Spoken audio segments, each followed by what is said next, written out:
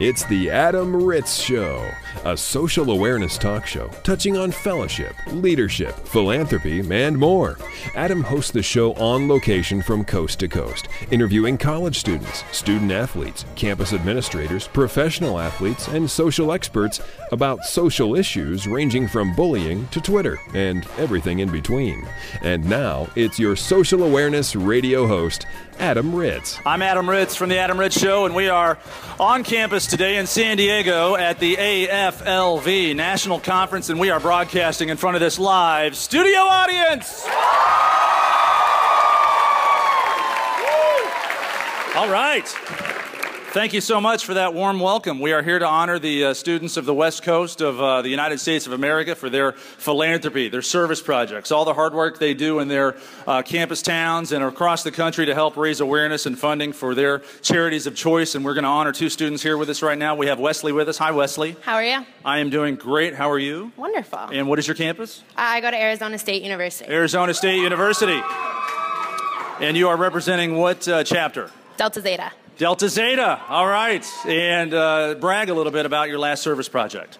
We held a service project in February over Valentine's Day weekend. It's our national philanthropy, and it's Delta Zeta Duke Out. We hold it every year on our campus, and we've won awards for the past 2 years as the most funded for our campus. We raised $31,000 for Delta Zeta Foundation, Speech and Hearing, and the Painted Turtle Camp in California. $31,000. That is awesome. Unbelievable. And it's a duke it out. I'm going to assume it's like a boxing match, or what is it? Actually, it's for a full week. We do penny awards with all fraternities and other organizations that want to contribute on campus. That Friday, we do a pancake dinner. And then the following Saturday, all the fraternities participate in a tug-of-war and a football tournament. Tug-of-war, football. You had me at pancakes, I'll be honest with you. All right, Wesley, thank you so much. And let's bring in Nate now. Hi, Nate. How are you doing? I'm good, thank you, Adam. What is your campus? The University of Idaho. University of Idaho. Okay, and what is your chapter? I'm a Beta Theta Pi. Beta Theta Pi. And brag a little about your last community service project. Well, the one I'd like to highlight for you is one that we did as our IFC and our Panhellenic, and we called it the Office Invader. And what the Office Invader was, we had one of the big blow-up kind of stick figures, and you pay to put it in like a professor's office or someone else's office, and then they have to pay to either get it out or they can send it to someone else. You're talking about the thing that blows up. It's like car lots use it to grab attention and cause wrecks when you're driving down the highway. You used it to put in professors' offices. They had to pay to get it out of the office. Exactly. And how much money was raised? You know, it's we're actually going through right now, so I can't give you a total, but it started this last Monday. And the charity it benefits is? Make-A-Wish Idaho. And, Make-A-Wish Idaho. So we're benefiting a local kid. His name's Chase. Excellent. So prayers for Chase and the Make-A-Wish Foundation in Idaho. Nate, we can't thank you enough. Wesley, also thanks for coming on the show. Everybody here in San Diego at the AFLV conference, give yourselves one last round of applause. Thank you so much for hosting the Adam Ritz Show. Fellowship, leadership, and philanthropy. Conversations and interviews from all over America. It's the Adam Ritz Show. And we welcome you to the Adam Ritz Show on Twitter. Join us at Adam Ritz. And joining us now, live and in person, is head coach of Georgia football, Mark Richt. Hi, Coach. How are you? I'm doing good, Adam. How are you today? I'm great, and I'm honored to be here with you on the campus, the University of Georgia in Athens, Georgia. Your team, you mentioned you've been here over about a decade and a half. I mean, that longevity, that's something in college football. It's rare. I don't know how many have been at their school as long as I have, but it's been a blessing, and going into year 15, actually. That's fantastic. Best of luck as you move forward as head coach of Georgia Bulldog football. But we like to talk to head football coaches about off-the-field issues in the world of social awareness, character and integrity. A lot of high school kids ask me, how do I go play college football? And it's not always about how strong you are, how fast you are. It's about your character off the field, too. Well, we always have to start with the video. I mean, watching the talent base of this kid. Can he play the position we want him to play? And can he play it well enough for us to win the SEC? So we start with talent. There's no doubt about that. Mm-hmm. But then the very next thing we do is find out what kind of grades does he have? Can he qualify? Can he handle the academic rigors of college? And then if he can do that, then we're going to find out what kind of guy is he. Is he a good teammate? Is he a team leader? Is he an issue in a negative way in the classroom or the weight room or off the field, whatever it may be? We're going to find out what kind of a person he is, and if he passes all three of those tests, then we'll offer him a scholarship. And then he gets on campus, he gets a big G on his chest. I've seen you speak with your guys and your importance laid on the topic of community service, getting involved with your community. What are some of the things that you do with your guys in the community? Well, we've got a lot of things that we do. One event we do is called Bulldogs Battling Breast Cancer. It's a golf tournament our guys go to raise money for local women in Athens to help pay for costs for mammograms and things of that nature. We work with a group called ESP, which is Extra Special People, kids that have learning issues or maybe Down syndrome or that kind of thing. There's also another thing that we do that's have to do with kids that have cancer. Camp Sunshine. We go to those events just to kind of bless them, and there's all things we do all throughout the year. But those are some of our summer projects. Camp Sunshine. I'm sure we can look that up online and Google Camp Sunshine and those kids with cancer. They're having a pretty rough go at it, and I'm sure it's a break from reality to see a giant guy come in, 6'5", with a 20-inch neck, with a G on his chest, and they just light up. Well, I'll tell you what happens is a lot of our guys have never had a camp experience, and Camp Sunshine, they go to summer camp, and there's like a little mini hospital there to help the kids through whatever issues they have, but then they're going to play football, softball, swimming, they'll do all kind of fun camp activities. Anything they're capable of. Some are capable of more things than others, but then our guys get into that camp scene, and a lot of them never been to camp. They're like having more fun than the Camp Sunshine kids are. So it just allows our players to be kids too, and it's fun to watch them hang out together. Coach Mark Richt at the University of Georgia is our guest. Last question, we'll get you out of here. I know you're a busy, man. When you look back over the last 15 years of coaching here at Georgia, now I know you're going to think of about 10,000 guys to say, but pick one guy, NFL or not, that in my world of character and integrity, community service, that really went not only out of his way here in Athens, but in his professional life now that he's 30 or 35 years old. Who is that guy? Well, right off the top of my head, I'd have to say Thomas Davis. Thomas was just named the NFL Man of the Year, the Walter Payton NFL Man of the Year. It has to do with those very things that you mentioned, the community service things that he does in his hometown and in the city of Charlotte, where him and his wife are involved in so many things. And he's also very much cares about coaches and their wives and athletes and their wives and their marriages, and he's involved in, I forgot the initiative, but they're heavily involved in trying to bless marriages as well. That's fantastic. The sanctimony of marriage, that's one sort of foundation or issue that you don't really hear a lot of guys talking about that. I'm going to look him up and try to get him on the show. Coach Mark Richt, always a pleasure. Thanks for coming on, and have a great season. All right, Adam. Thank you. Adam Ritz is a media personality and keynote speaker, interviewing amazing people from coast to coast. Follow him on Twitter at Adam Ritz, or listen to him now on The Adam Ritz Show.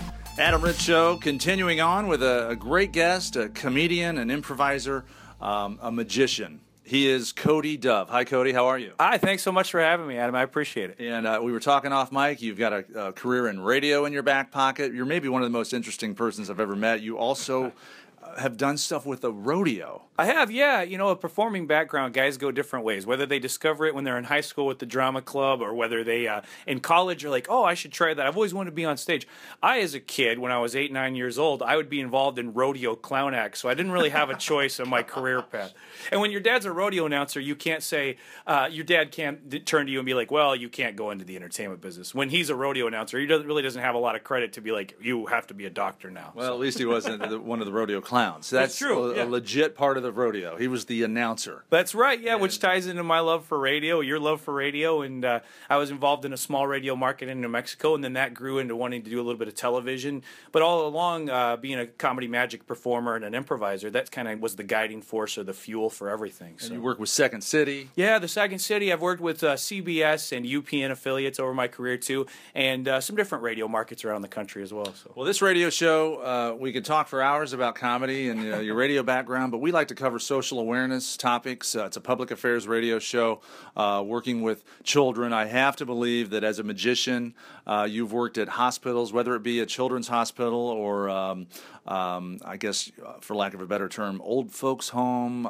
veterans hospitals. Tell me about some of those experiences. Well, you mentioned the veterans hospitals. That's something that's near and dear to my heart. My dad's a Vietnam veteran, so that's what got me interested initially. Because then I decided, my dad being a veteran of Vietnam, I thought, oh, these are the guys that I've always kind of appreciated. And oftentimes society, for whatever reasons, with whether it's the news cycle, just the way it functions, a lot of times these guys are if not forgotten, they don't get the respect that they necessarily deserve.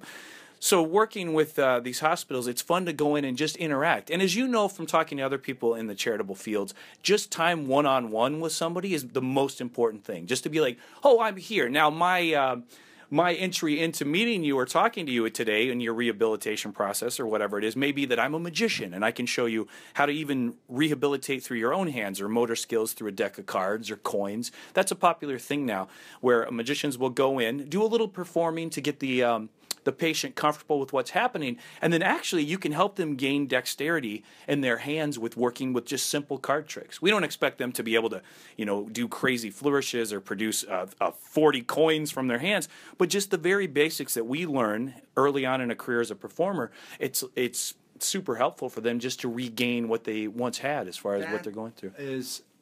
That's amazing. I never thought. I thought you'd just go in, do some tricks, and leave. You're a doctor almost. You're a doctor magician. Yeah. Please don't saw your nurse in half. That's true. But here's a deck of cards. Try these tricks. That's a great idea. We've heard it in the medical profession too, guys that go in and use comedy as the main thing that they're doing. Make them laugh and then help them understand their course of treatment or whatever they're going through. Magic, it's the same way. Like, let me show you a little something that I can do with these apparatus or these items that I brought with me. And often it's stuff these guys are going to have at home or maybe even available in the hospital. And then from there, let me show you how with these basic moves, not only are you, it's a fun way of medicine because as they're learning to do a trick, they almost forget that they're learning to reuse the things that they had before a traumatic brain injury or some kind of spinal cord injury or whatever it is that got them in the situation where they have to rehabilitate. While they're learning this thing to show their buddy in the hospital bed next door or visiting family members, they don't realize that, oh, I'm gaining use of my hands in not only in new ways, but I'm regaining the things that I had. And a nice side benefit is it makes them more socially interactive as well. If there's a lot of times with, for example, veterans, but not only veterans, with small children as well, having an injury makes you so much more self-aware just by the nature of what's happened to you. So when you're socially interactive with people, not only are you showing them this kind of skill or this fun hobby that you're learning, but another fun byproduct is, I'm reconnecting with people. So it's incredible. It's super rewarding. Cody Dove is our guest, magician, comedian, son of a rodeo announcer. I mean, the feathers in your hat are many.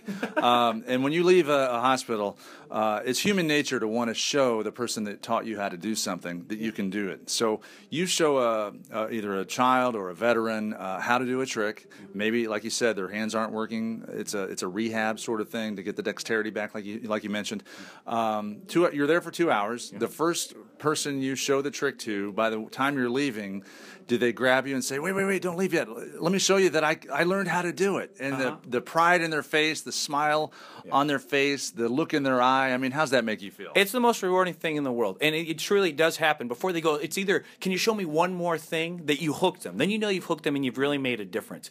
Or they'll say, is this how I'm doing it? And then just showing them a little bit of adjustment, it gets them fully engaged in that kind of process. It kind of opens them out of their shell and out of whatever trauma they've had to experience. But yeah, it's the most rewarding thing in the world because there's a magician's code where don't share your secrets. It takes away from the magic. But in this case, you form a bond instantly when you say, I know magicians aren't supposed to tell anybody anything, but let me show you a couple things that are fun that you can show other people. So you have this instant connection. And when you leave and you show them, hey, nurse, come here for a second. You show them interacting with people in a new way that they don't even realize that they're regaining these things they once lost. It's it's the most rewarding thing in the world. I would do it all day, if they had let me. The hospital's like, we have set hours of what you can do, but it's a great experience. Yeah. Well, we congratulate you for your work with hospitals and children and vets. It's fantastic. You're making this planet a better place. Cody Dove is our guest. And before I let you go, just have some fun now. And I don't know the terminology, and I don't want to offend you as a magician. Yeah. But if I asked you what your favorite trick was, can I call it a trick? Sure, I don't know if it's, this is your livelihood. I don't want to demean what you do. To me, it's a trick. Yeah. What is it to you? Well, the guys in the business, I'm a comedy magician, so we have a tendency to be like, whatever, we just want to have fun with it. There's guys that take it very serious, and they should, because it really is an art. It really is. What is your favorite artistic endeavor, effect? I have an effect where... That you do. Sure. That I have a red silk or a handkerchief. I stuff it into my hand, and then there's an egg there. Now, what's fun about it, and it kind of ties into teaching people magic in whatever venue, is I show them how it's done. It's a fake egg, so I take the scarf out and show them how it's just stuffed into this hollowed-out fake egg. But then I go, wait, if you really believe in magic like I do, let me show you something weird. I stuff it back in the egg. Then I show them where it's entered the egg, and it looks like a little red hole where the silk has gone in there. I peel that off of the egg like it's a sticker, that little red dot, stick it on my nose, then I take the egg, crack it into a glass, and I say, thanks a lot. Thanks for coming. You're messing with people's minds, man. That's the best part. You take them down one path, you're like, this is the way it goes. Then at the end, you're like, it's somewhere completely different. Well, let's get your digital properties. Our listeners want to know how they can look you up on Twitter or Facebook or a website possibly. Yeah, I really appreciate that. It's at Cody Dove at Twitter, and it's codydove.com is my website that has my tour schedule and information about some of the projects I'm involved in. Performing at the Illusionarium, that's where I saw you. Great show. You're fantastic improv, comedy, magic. You do it all. Cody Dove, thanks for coming on. Thank you so much. I really appreciate your time. Get socially technical with The Adam Ritz Show. Facebook, Adam Ritz Show. Twitter, @Adam Ritz. It's social, technically. I'm Adam Ritz, and we are joined now by David Thornton. I'm going to categorize this as a story of inspiration. And I think there's a whole lot of levels to your story, but I'm going to categorize it as inspiration. We welcome David Thornton to the show. Hi, David. I'm excited to be on. Thanks for having me, Adam. Thank you. And you're a 10-year veteran of the National Football League. You played with the Tennessee Titans and the Indianapolis Colts linebacker.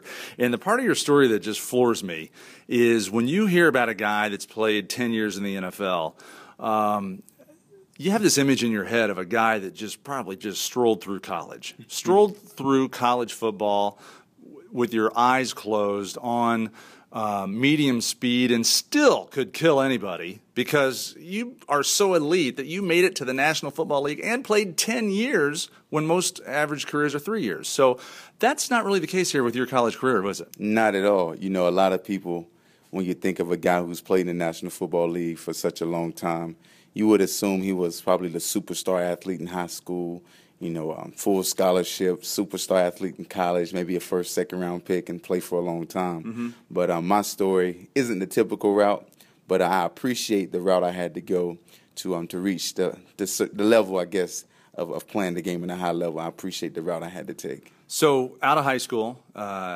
first of all, when did you start playing football? Well, I played when I was younger, following my brothers. I didn't really have a passion for football. That didn't develop until later. But I played sports because my older brothers played sports, and just had fun with it, but never really, fell in love with it until college. And in high school, I was well versed in a lot of different things. I loved the band. I was actually a drum major in the marching band. I played basketball. I was a point guard on the basketball team. I was quarterback and safety in football. Didn't really like it too heavily. And I was a pitcher in baseball. So I did a lot of things. Yeah. Did nothing really extremely well, but just good enough to kind of start and just have a really good high school experience. So then, again, I'm going to assume with the rest of America that if you played 10 years in the NFL, you had colleges screaming for you to play college football. How was your recruiting going from high school to college? Absolutely no one. I was 170 pounds. And I was a pretty good athlete, but I was nothing exceptional, nothing that was screaming, recruit me. And so I was okay with that. My heart and my passion was for the Tar Heels. I wanted to go to UNC, just get me on the campus. I saw them on TV, and I was a Tar Heel fan, still am to this day. And that was a school I had set my affection on, and I wanted to be a student there. So I did very well academically. and I worked hard, and I applied, and I was fortunate enough to get in.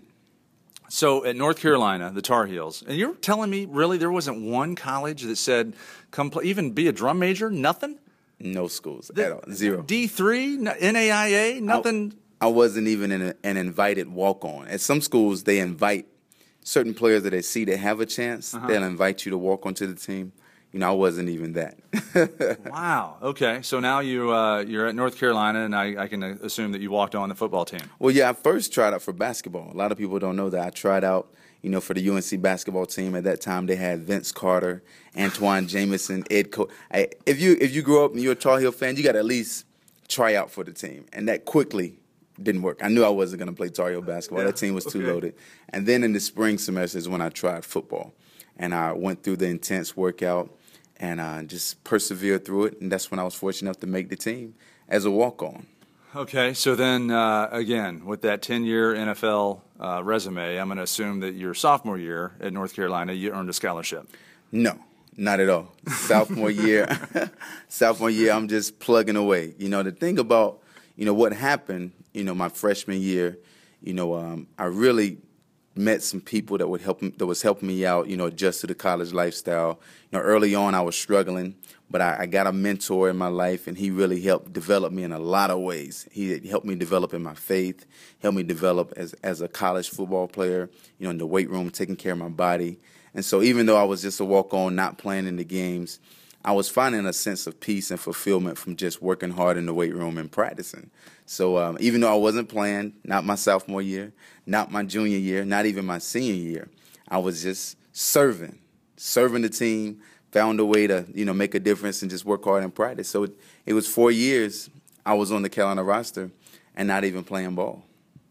You're kidding me. Not even playing? No scholarship. You're not playing. A senior, a 4-year walk-on at North Carolina. At the University of North Carolina, yes, 4-year walk-on. And it wasn't that I was, not a good player, or not I had improved, I gotten bigger, faster, stronger, all those things. But just the way it's designed, sometimes typically schools give scholarship athletes the opportunities first. So I was okay with that, and like I said, I fell in love with not only working out in the weight room and practicing hard, I fell in love with the guys on the team, the camaraderie, the relationships I was building. So even though I wasn't, playing on Saturdays, I still was getting fulfillment and peace just from the relationships and serving in the weight room and serving in the practice field. Well, David Thornton is our guest, football player from the University of North Carolina. After 4 years of walking on and not playing, then there was a fifth year, like a redshirt year that you could play. Your fifth year, that's obviously the year you played, and you showed the NFL what you had. Yeah, that fifth year, we actually had a coaching change. I like to view that season of my life where it was a pretty divine intervention going on. We had a new change in leadership, and he came in and he declared that he was going to play the best 11 players, no matter who they were, on both sides of the ball. And for me, it was, a great opportunity. His name was John Bunning, and I knew if he really meant that, I would have a chance to really go out there and showcase what I could do. And so after spring ball, he recognized, my talent, and I had done what I had typically been doing for all those years. Mm-hmm. And he gave me a scholarship for that after the spring camp, and I got a chance to finally start my fifth year in school. And it wasn't my plan. I had planned on, going to grad school and going that route. But I got a chance to finally play that last year, that fifth year, and I led the team in tackles. I was all conference, all ACC.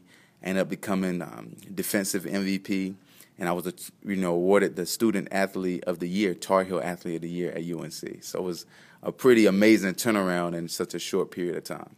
No, really, short period of time. I mean, as a 17, 18-year-old kid, nobody in America wants you to come play any sport at all for them.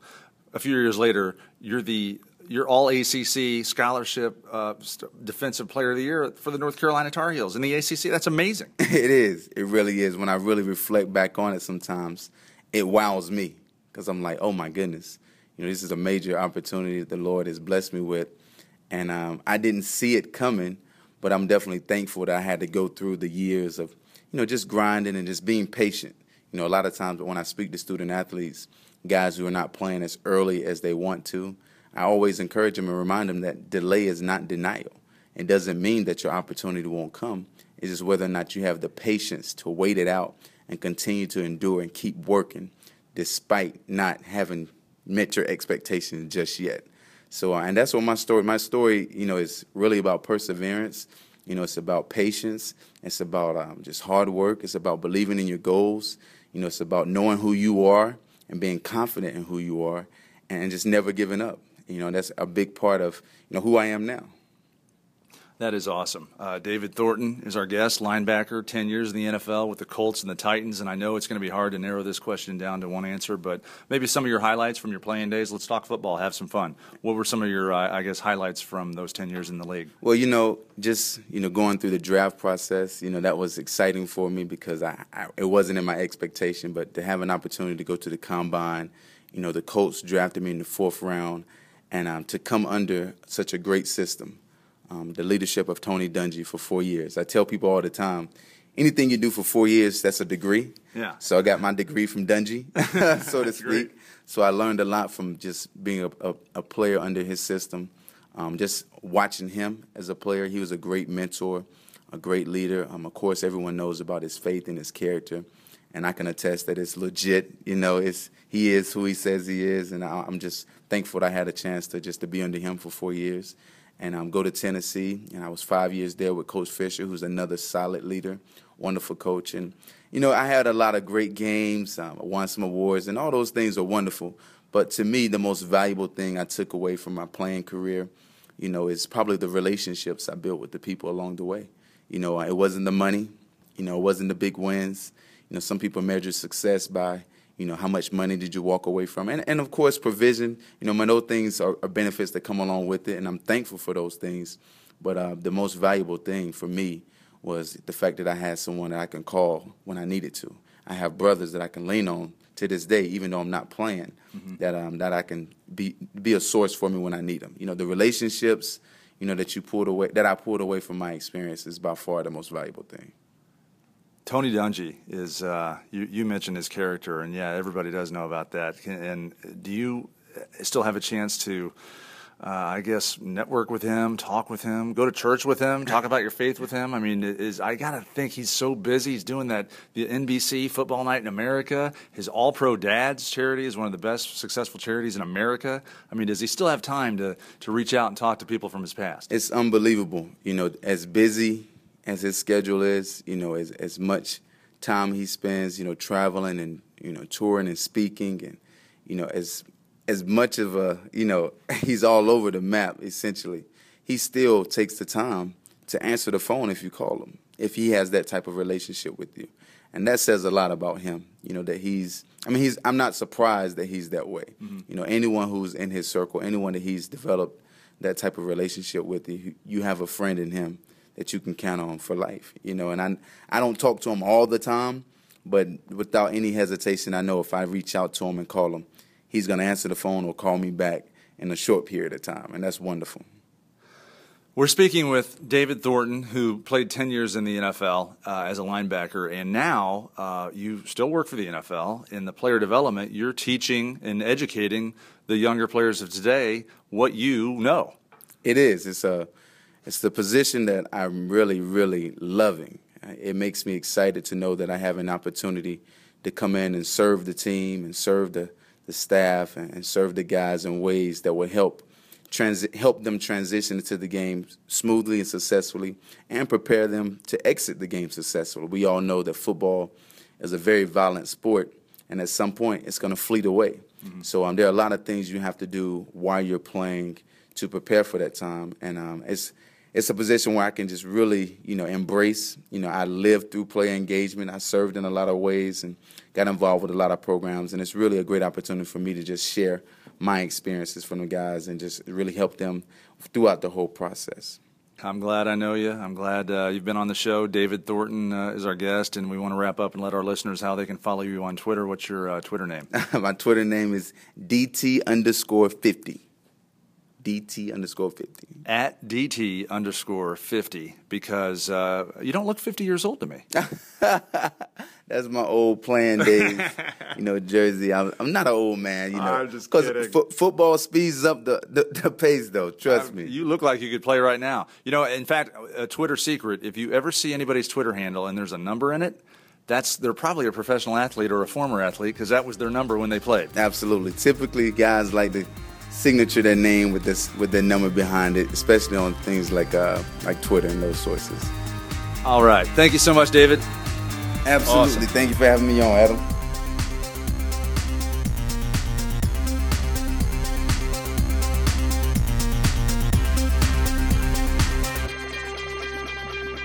The Adam Ritz Show is recorded live, both in studio and across the country. For information on this broadcast, including how to hear this show on a station in your city, visit adamritzshow.com.